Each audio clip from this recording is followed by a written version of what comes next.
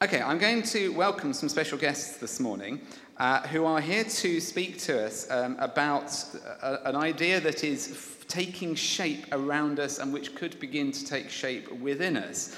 I'm delighted to welcome Neil Jameson, who I think is just about no longer Chief Exec. Yep, Chief Exec of Citizens UK. I'm going to let you introduce yourself and the others a little bit more. So I'm going to hand over to Neil and let them do it rather than me telling you what they're going to do. So if you want to come up, I've got some microphones for you as well. And we're really pleased to have you here. Thank you. Good morning. Nice to be here again. You're a member of London Citizens. I have just stood down from the Executive Director's post after 30 years. It's great you're a member. But so is my own meeting. I'm a Quaker. We go to, my wife and I go to St. Martin's Lane Quakers, and we are representing them as well, too. I'm here not particularly because of London Citizens, except this is an initiative that Citizens UK is very keen on, which is to encourage you very, very specifically, not just to listen to this, but some of you in the congregation to join us. Us being a team of people that are coming together to sponsor a Syrian refugee family. This is a new idea. For the last 2 years, the government has been encouraging groups like ourselves, you've got to be a registered charity to sponsor, to consider hands-on experience of receiving a family into our neighborhood. This would therefore be done by a team of people, so we're looking for people to join our team, ideally from here, from Westminster Quakers and from the London School of Economics, and we represent them all, and each of us is going to give a little talk about who we are. I hope I bring a lot of experience of how to do this. Many citizens groups are now sponsoring this. I say many, not enough. About 6 citizens members are now sponsoring families who have arrived. Quite a lot in Wales, which is interesting. In Fishguard, there is a sponsoring group who have now received their Syrian family. And the deal from the Home Office is you have to raise £10,000. A sponsor has to raise £10,000. Well, we Quakers have already done that, so we're blessed by that, so don't worry about the money. You have to have a team of people, which we are growing, but we want you to join us. In a way, the broader the partnership, the more likely it is for us to get through the accreditation process, which the Home Office have to do. You have to find a house which is near to the sponsors, so somewhere around here. That's still been, in a way, searching for. And most importantly, the team. Once you've done that and been accredited by the Home Office, the family arrive at Heathrow, and they're there, our responsibility. So this is a total hands-on experience, unlike all the other opportunities to help refugees, where the family are our responsibility for 2 years, and ideally, indefinitely. So we're in this for the long haul, as you have to be in civil society, because people don't finish after 2 years. It's a great responsibility. It's also fantastic for us to take back the responsibility from the state, not totally take it back, so that, frankly, we can do some of the stuff that the state doesn't do as well as we can do, which is called integration. The evidence from Canada, where they have done this for 40 years, is that it's a much quicker way of integrating Syrian families or families who are refugees into the community because they are us. We know where the schools are, we know where the doctors are, we know the bus routes and so on. They need all that sort of help. We don't speak Arabic, so we have to speak Arabic. We don't have to. There may be people here learning Arabic, and they're pretty well all Muslims who are coming here, so we do need a mosque to be partly to this opportunity. However, it is a great opportunity. I will just pass on to my colleagues who are also going to share who they are. Hello, I'm Jennifer. I'm also from the Quaker meeting at Westminster, and one of the team that hopes to take this forward. And I have some experience in teaching English to refugees and have done some voluntary work with asylum seekers. And refugees have a certain sense of the kind of problems that people have come with and from and how it feels. But essentially, what I can offer is just human qualities of compassion and listening and talking. I've done a lot of work with women, and so I hope that will be useful. And I'm sure that there are many here who will have similar qualities. One doesn't have to have a huge amount of time, but the more of us that there are, we can share the tasks around. And I want to say, I pass this building a couple of times a week to go to the swimming pool, and I've noticed your poster outside saying we stand in solidarity with our Muslim and Jewish neighbours, and I've always found that very moving. Thank you. Thank you very much, and it's wonderful to be here this morning. My name's Nancy Fee, and I'm part of our Quaker meeting in Westminster. Thank you. So you can probably hear my accent. I'm Canadian. And so I've seen the impact that this program has when I visit home, and I see community groups, churches, book clubs, anybody coming together to sponsor refugee families. And it changes the whole dialogue. It changes us, it changes them, because we help make people part of the community and reach out in a very human way. My own background is I worked for the United Nations for decades. I've just recently retired, and that included a couple of years working for UNHCR, the High Commission for Refugees, setting up health programs in refugee camps in Uganda. So it was a while ago now. I've worked in many other countries since, but I'm back here, and I very much look forward to meeting people, learning about you, and having you join our team. Thank you very much. Hi there, my name's Scott. I'm a second-year sociology student from the London School of Economics. And, well, what skills I sort of bring to the team, I guess, is that I've actually recently come back from a trip to Israel and Palestine myself, where I was working with the faith department at the LSE to try and build bridges and understand the conflict there. I've also worked with children in the past, and that's my alarm going off. Whoopsie. But yes, I've worked with children in the past, and so hopefully what we can gain from this, and what I can gain from this, is helping people that are suffering and need our help. Thank you. So that, I think, is almost our time up, but I think we have time for 2 or 3 questions, which we'd really welcome. If this isn't clear to you. Specifically, there are some literature here which we can leave, and at least 2 of us can stay behind for the coffee afterwards if you want to approach us, but it'd be quite good to have some feedback from you whether this sounds interesting. Our hope is that you will consent to be a partner, and that specifically 2 or 3 of you will join the team. The team is the team the Home Office check out, who are responsible for this. The registered charity will be the London West Area Quakers, so that's sorted, but the team is not sorted. So the very specific request is partnership with us, and also some names for people to hands-on have this wonderful privilege to receive a Syrian family, get to know them, look after them for the next 2 years, if not indefinitely. Any questions? Good question. It is complete opposite of that. We bless the fact that the government it's received 12,500 Syrians towards their 20,000 total that the Prime Minister said we would do. But it's called the VPRS scheme. Quite a lot of citizens are trying to volunteer for that, but they have the same experience as you, that we go when we're called, effectively. The state is responsible, the local authority is held responsible. This is the other way around. The local authority does need to consent to have a sponsor in their area, but after that, that's it. So it's totally up to us. So you would be, were you part of the team, actively involved in receiving the family, visiting regularly, everything, basically, that's responsible. Okay, so we would need a couple of months to go through all the administrative processes. So to come together, get the team working, register, fill out the application forms, all this type of thing. If it goes well, we could expect that around February, March, we would be receiving a family. And they would be coming from a refugee camp and considered vulnerable.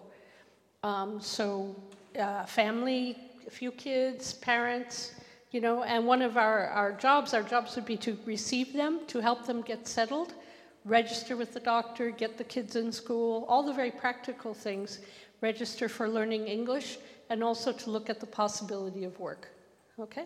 And to be together with them for the next couple of years. I think you're right. I think it is hard to keep a consistent approach. But the thing is, since this is about getting to know people, this is about friends, this is about, you can get quite close to the people that you're working with. And since there will be a largish group of us, if someone else can't take them to the doctor that week, someone else can. And I think when you really get to know people, and it isn't just a charitable thing out there, it's not like burnout, because it's like people of your congregation or whatever. When someone is sick, you go and see them. I think we can manage it. But I'm not underrating the responsibility. But I think there'll be enough of us. Just one more thing, really. The experience from the people who've already started sponsoring say that the benefit for the sponsor is almost as great as it is for the family. It brings new people into the institution. It's doing it's almost like a project, but it's much more than that, because it's human beings we're talking about. So the benefit from being part of this, I think, would be substantial for Bloomsbury, definitely for the Quaker meetings, and hopefully for the students at the LSE. Thank you. So just before we move on with our Bible reading, perhaps a word. Thank you so much for coming and for being part of our congregation and talking to us about this morning. The reason I really wanted us to hear about this is we've been part of Citizens UK as a church for a few years now, probably about 3 or 4 years. And we've done various things with them which have been great. I remember going to the Copper Box and we were putting the mayoral candidates on the spot and getting commitments from them. We've been involved in things around affordable housing. The thing I really like about this kind of project is, in my head, I have no idea what to do about the refugee crisis. I am horrified by it, I'm deeply upset by it, but what on earth can we do at a practical level? And this is an opportunity to transform the life of a family of refugees here on our doorstep with our community. And the thing I really like about it is it's not just us, it's a group of people, it's working at an interfaith level, it's working with a secular institution in terms of a university. This is living out the kind of partnerships that I think Bloomsbury is committed to. So that's why I wanted us to hear this morning. There's clearly a lot more conversations to have, and we will come back to this together as a church. But thank you so much for coming and introducing this to us this morning. I really appreciate you being here. I'm going to ask Ben if he would come now and bring us our Old Testament reading. The first reading this morning is from Genesis chapter 4, and we're going to read verses 1 to 16. And you can find it on page 3 of the Old Testament section in the Pew Bibles. Now the man knew his wife Eve, and she conceived and bore Cain, saying, I have produced a man with the help of the Lord. Next, she bore his brother Abel. Now Abel was a keeper of sheep, and Cain a tiller of the ground. In the course of time, Cain brought to the Lord an offering of the fruit of the ground. And Abel, for his part, brought the firstlings of his flock, their fat portions. And the Lord had regard for Abel and his offering, but for Cain and his offering he had no regard. So Cain was very angry, and his countenance fell. The Lord said to Cain, Why are you angry, and why has your countenance fallen? If you do well, will you not be accepted? And if you do not do well, sin is lurking at the door. Its desire is for you, but you must master it.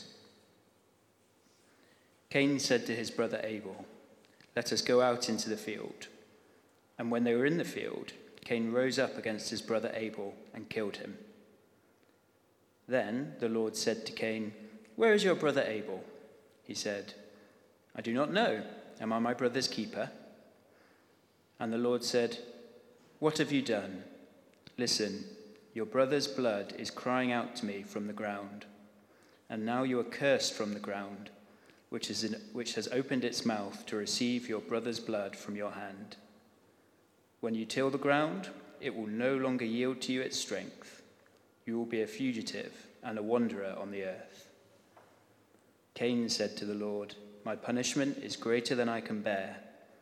Today you have driven me away from the soil, and I shall be hidden from your face. I shall be a fugitive and a wanderer on the earth, and anyone who meets me may kill me. Then the Lord said to him, Not so. Whoever kills Cain will suffer a sevenfold vengeance. And the Lord put a mark on Cain, so that no one who came upon him would kill him. Then Cain went away from the presence of the Lord and settled in the land of Nod, east of Eden. The second reading today is from Hebrews chapter 10. There'll be 2 parts. First, verses 1 to 6, and then verses 10 to 14. And you can find it on page 239 in the New Testament section of the Pew Bibles. Since the law has only a shadow of the good things to come and not the true form of these realities, it can never, by the same sacrifices that are continually offered year after year, make perfect those who approach. Otherwise, would they not have ceased being offered, since the worshippers, cleansed once for all, would no longer have any consciousness of sin? But in these sacrifices, there is a reminder of sin year after year, for it is impossible for the blood of bulls and goats to take away sins. Consequently, when Christ came into the world, he said, "Sacrifices and offerings you have not desired, but a body you have prepared for me. In burnt offerings and sin offerings you have taken no pleasure." And now, going to verse 10. "And it is by God's will that we have been sanctified through the offerings of the body of Jesus Christ once for all. And every priest stands day after day at his service, offering again and again the same sacrifices that can never take away sins. But when Christ had offered for all time a single sacrifice for sins, he sat down at the right hand of God. And since then, he has been waiting until his enemies would be made a footstool for his feet. For by a single offering, he has perfected for all time those who are sanctified." So this week we're continuing our autumn preaching series, looking at what I have entitled the anti-lectionary. So this was where I asked you for suggestions of passages that you haven't heard preached on in church before, that you thought you might not have heard preached on, and we put together a list of them. It's the kind of stuff that you wouldn't normally expect to hear preached on in church, and one of them was Cain and Abel and murder. So we thought, let's talk about that this morning. What about murder? On the Saturday night of the August bank holiday weekend, a couple of weeks ago, a young man was stabbed to death in southeast London, not too far from where I live. His death came just days after the Metropolitan Police had announced their 100th homicide investigation in London this year. The capital's murder rate is on course for a 28% rise in 2018 after a wave of street killings mostly related to gang knife crime, but fueled, interestingly, by a rising middle-class demand for cocaine. It's serious stuff. It's in our city. It's on our doorstep. But there's also that, does it affect me?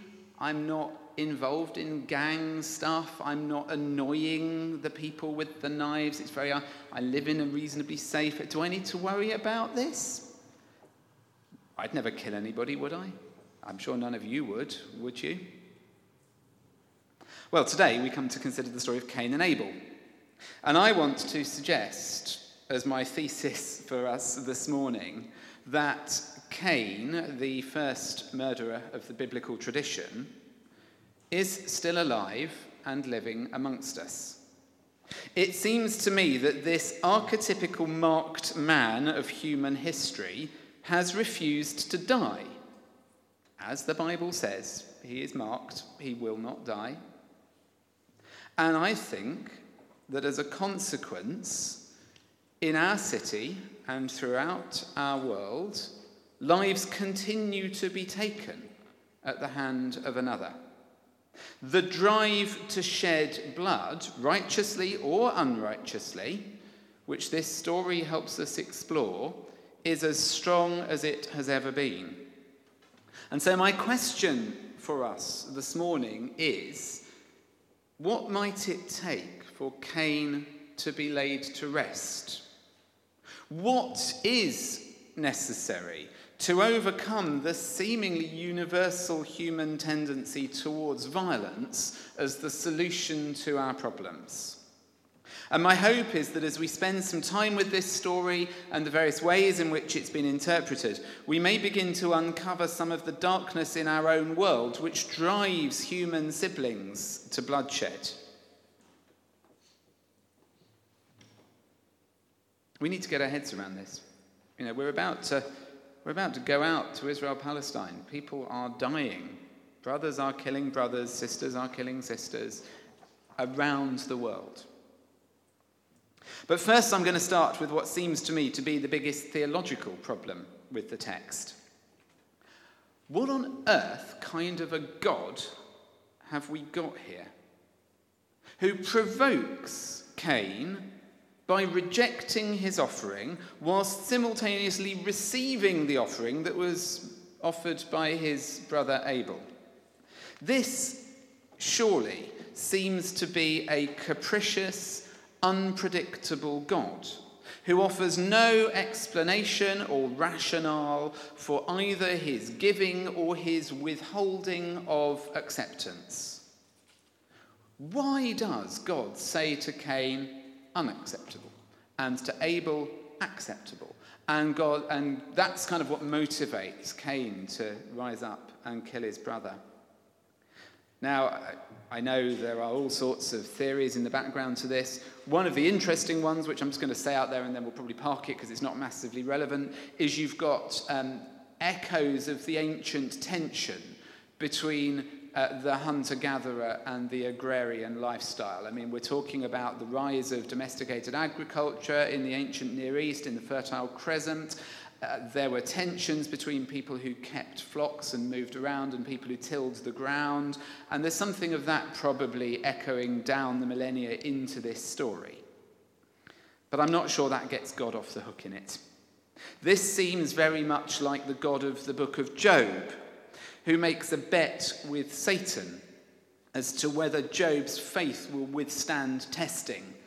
So let's just randomly make Job's life awful and see if he curses God. Let's just randomly reject Cain's offering and then give him a warning about not rising to the bait that we've dangled in front of him and then see what he does. And what he does is he rises to it and he kills his brother. This is not a very nice God here.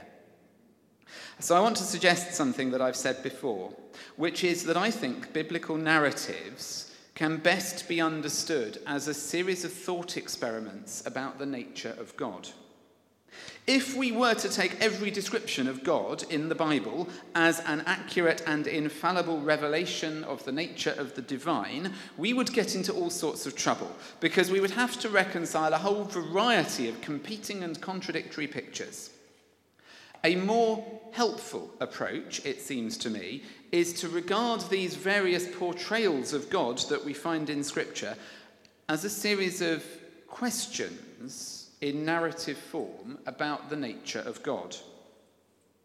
Is he a God of love, or is he a God of war? A God of forgiveness, or a God of vengeance? And so on, exploring these things. What would it look like in our world if God was like this? Play that out in story form. What would it look like if God looked like that? Let's play that one out.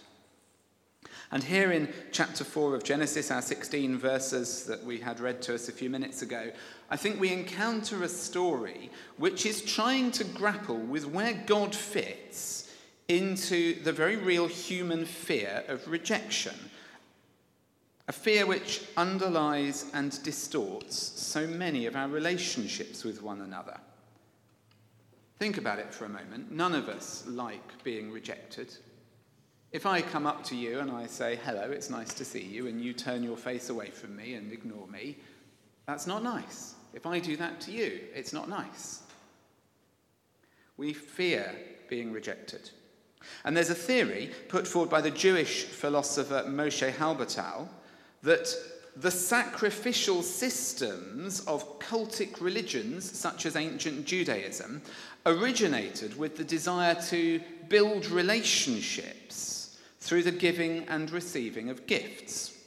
We know that there are many cultures around the world, even today, that have deeply embedded gift-giving traditions, where the glue that holds society together is founded in the giving of gifts, with no immediate expectation of reward.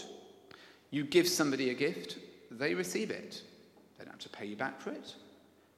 But what it does is it establishes relationship. I give you the gift, you accept it, we have a relationship. You don't accept it, I know we have a problem. And a gift economy founded on such traditions will all inevitably function quite differently to, for example, a barter economy or a market economy such as our own. The important thing in a gift economy is that your gift is received. If it is, you have a good relationship with the person to whom you've given it. And if it isn't, the relationship is broken in some way and conflict has entered the system. And Halbertal suggests that when it comes to desiring a relationship with God, the gift-giving mechanism is always inherently unequal. Because there really is nothing that a human can give to God that can adequately match the gifts that the God has already given to humans.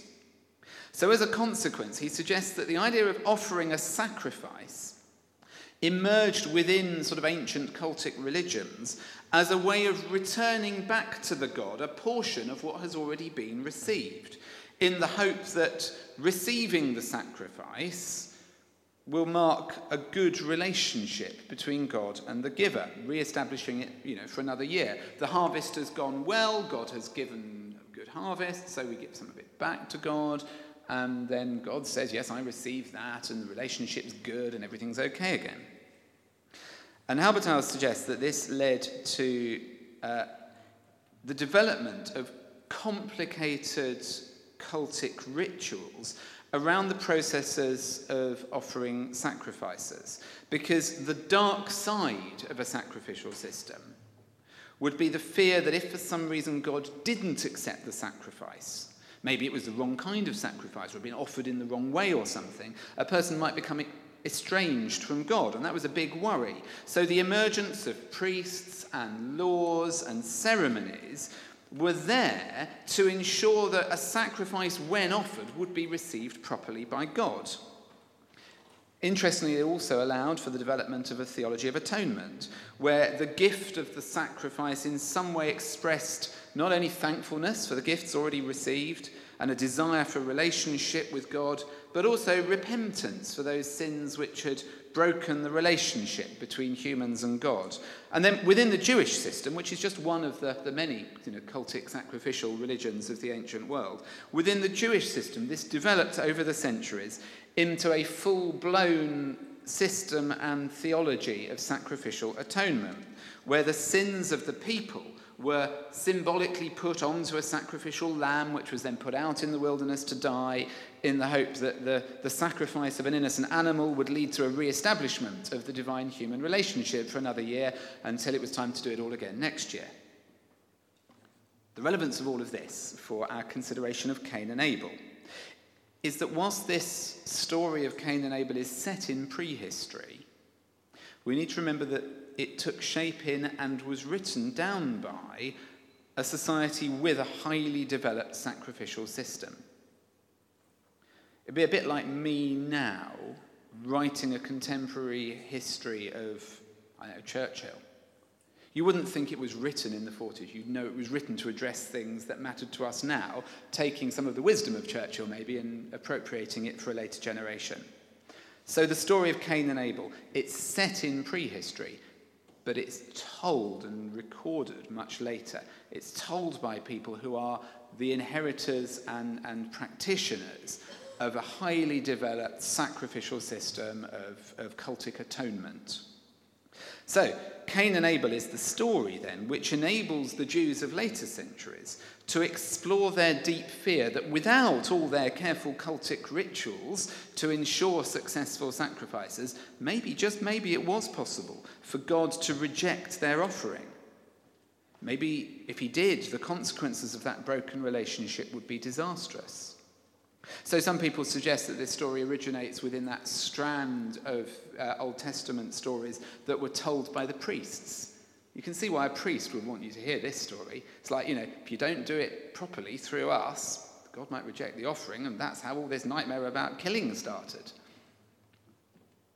There was clearly a fear in ancient Judaism that God might not accept the offerings of his people, however carefully they'd been offered. The prophet Amos plays on this fear rather unashamedly in his call for repentance and social justice. Just listen to this. Seek good and not evil, that you may live. And so the Lord, the God of hosts, will be with you, just as you have said. Hate evil and love good and establish justice in the gate. It may be that the Lord, the God of hosts, will be gracious to the remnant of Joseph. He's not entirely sure, it's a possibility. I despise your festivals, says the Lord a few verses later. I take no delight in your solemn assemblies, Amos says, God says. Even though you offer me your burnt offerings and your grain offerings, I will not look upon them. This is the God who rejects Cain's offering, isn't it? I will not look upon them, and the offerings of well-being of your fatted animals I will not look upon. Take away from me the noise of your songs. Get rid of that piano, get rid of those guitars. I will not listen to the melody of your harps. Stop the organ pipes. But let justice roll down like waters and righteousness like an ever-flowing stream. For Amos, the prophet of later Judaism, the choice before God's people was essentially the same as the choice which had faced Cain. Their offerings had been deemed unacceptable, and they now had to choose how they were going to respond to the fact that the word of the Lord had come to them and said, I do not receive your offering. God said it to Cain, and Cain killed Abel. God says it to the people of Amos's time. What are they going to do? Cain, as we know from the story, embraced murder, violence, and anger. Amos knows that potential still resides in the heart of all Cain's descendants. But Amos hopes that the people of God in his time will rewrite the script and choose to embrace justice and righteousness, and that through their repentance and the offering of gifts of goodness and mercy, they'll discover a new quality of relationship with God that the mere sacrificing of animals and grain has not produced. And so we're back to Cain and Abel, and how this story might perhaps begin to challenge us in the ways that we seek renewed relationship with God. It would be very easy for us to say that we would never make in our lives the mistake that Cain made, that we would never go so far as to commit murder because we were upset that God didn't like the offering we brought before him. But if we find ourselves tempted by such complacency, we need to hear again the words of Jesus in the Sermon on the Mount. You have heard it was said to those of ancient times, you shall not murder, and whoever murders shall be liable to judgment. But I say to you that if you're angry with a brother or sister, you'll be liable to judgment. If you insult a brother or sister, you'll be liable to the council. If you say you fool, you'll be liable to the hell of fire. So when you're offering your gift at the altar, if you remember that your brother or sister has something against you, leave your gift there before the altar and go and first be reconciled to your brother or sister and then come and offer your gift.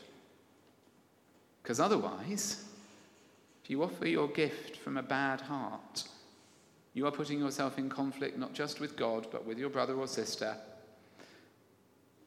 And so we become Cain and Abel in our time. So easily. We become Cain and Abel in our church. Just as easily as the people of God in Amos's time could do it. John Steinbeck said of this story from Genesis chapter 4 that these 16 verses are a history of mankind in any age or culture or race. This story of Cain and Abel, ancient words, long preserved,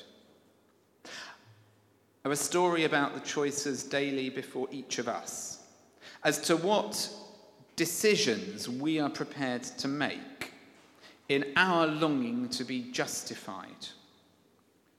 Who or what are we prepared to sacrifice in order to feel right with God? The desire in each of us to be right and to be on the side of right is very strong. We all long to be righteous in the sight of ourselves and each other and God. It's natural. But the price we are prepared to pay for being right can be disturbingly high. It is so easy for us to write violence, oppression, and bloodshed into our desire to ensure our own sense of righteousness.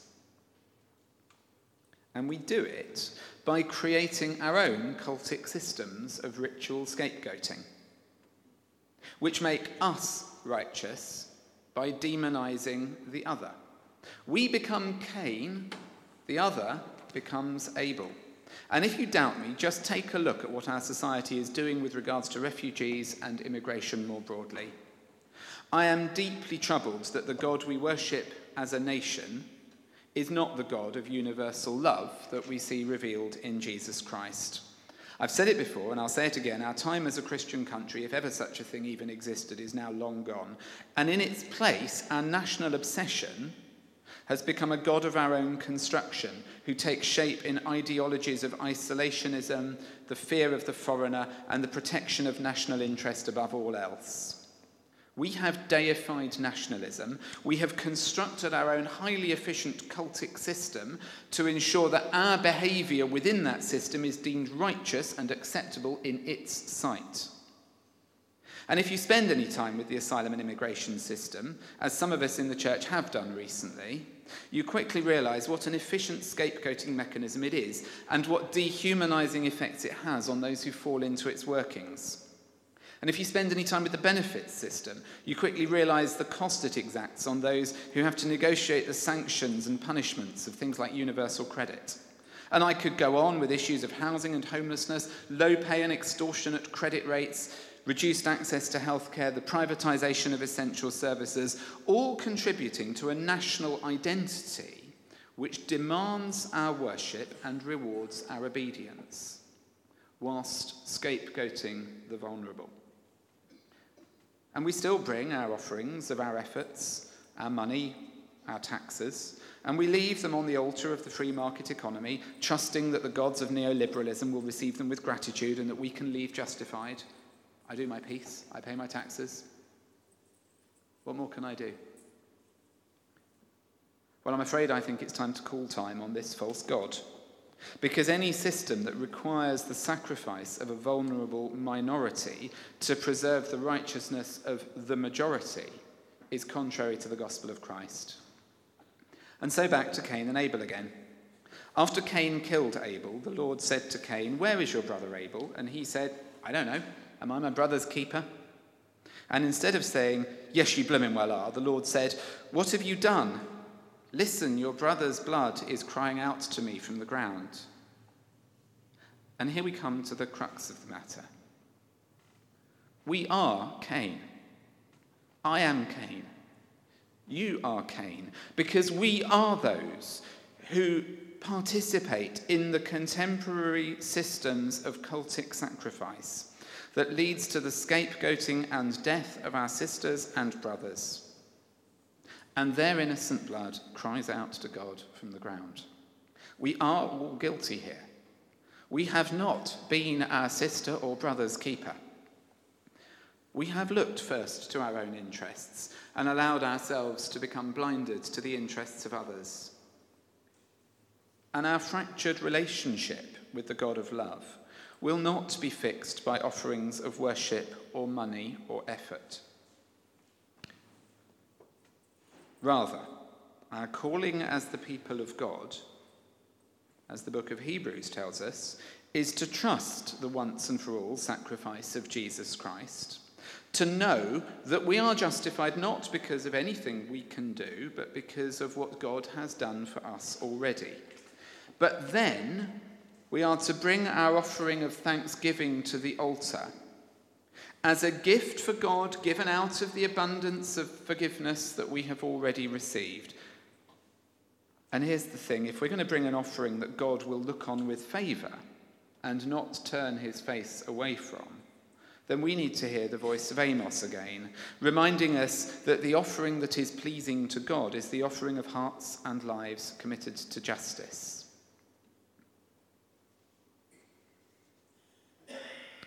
That's why I'm so keen on us getting involved in Refugee Welcome and all of the other stuff that goes with Citizens UK and our participation in that.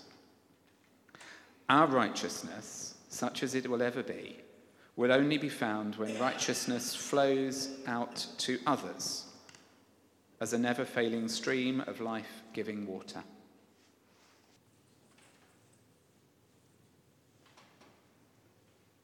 ever loving and ever living God. We come now to pray in love for the life of your world. Lord of love, we pray for all those whose lives are not lived in love. We pray for those in relationships where love has diminished. We pray for those who have been betrayed by those they love, and for those who have turned away from a love once cherished. We pray for those who love objects more than people, and for those who can only love people when they see them as objects. We pray for those whose actions towards others are not loving, and for ourselves when we have not loved others as you have loved us. We thank you that your love is eternal and unending, and that you are drawing the world to you in love. Lord of justice, we pray for those whose lives lack the experience of justice. We pray for those who are wrongfully imprisoned, and for those who have been victims of injustice within the legal system. We pray for those who have pursued paths of vengeance and not justice, seeking relief for their suffering through the suffering of another. We pray for those who work to ensure justice is done, those who blamelessly uphold the law for the good of all. We pray for those who mediate between people and who see restoration as the goal of justice. We thank you that your justice is righteous and loving, and that you desire mercy for others as you have mercy on us.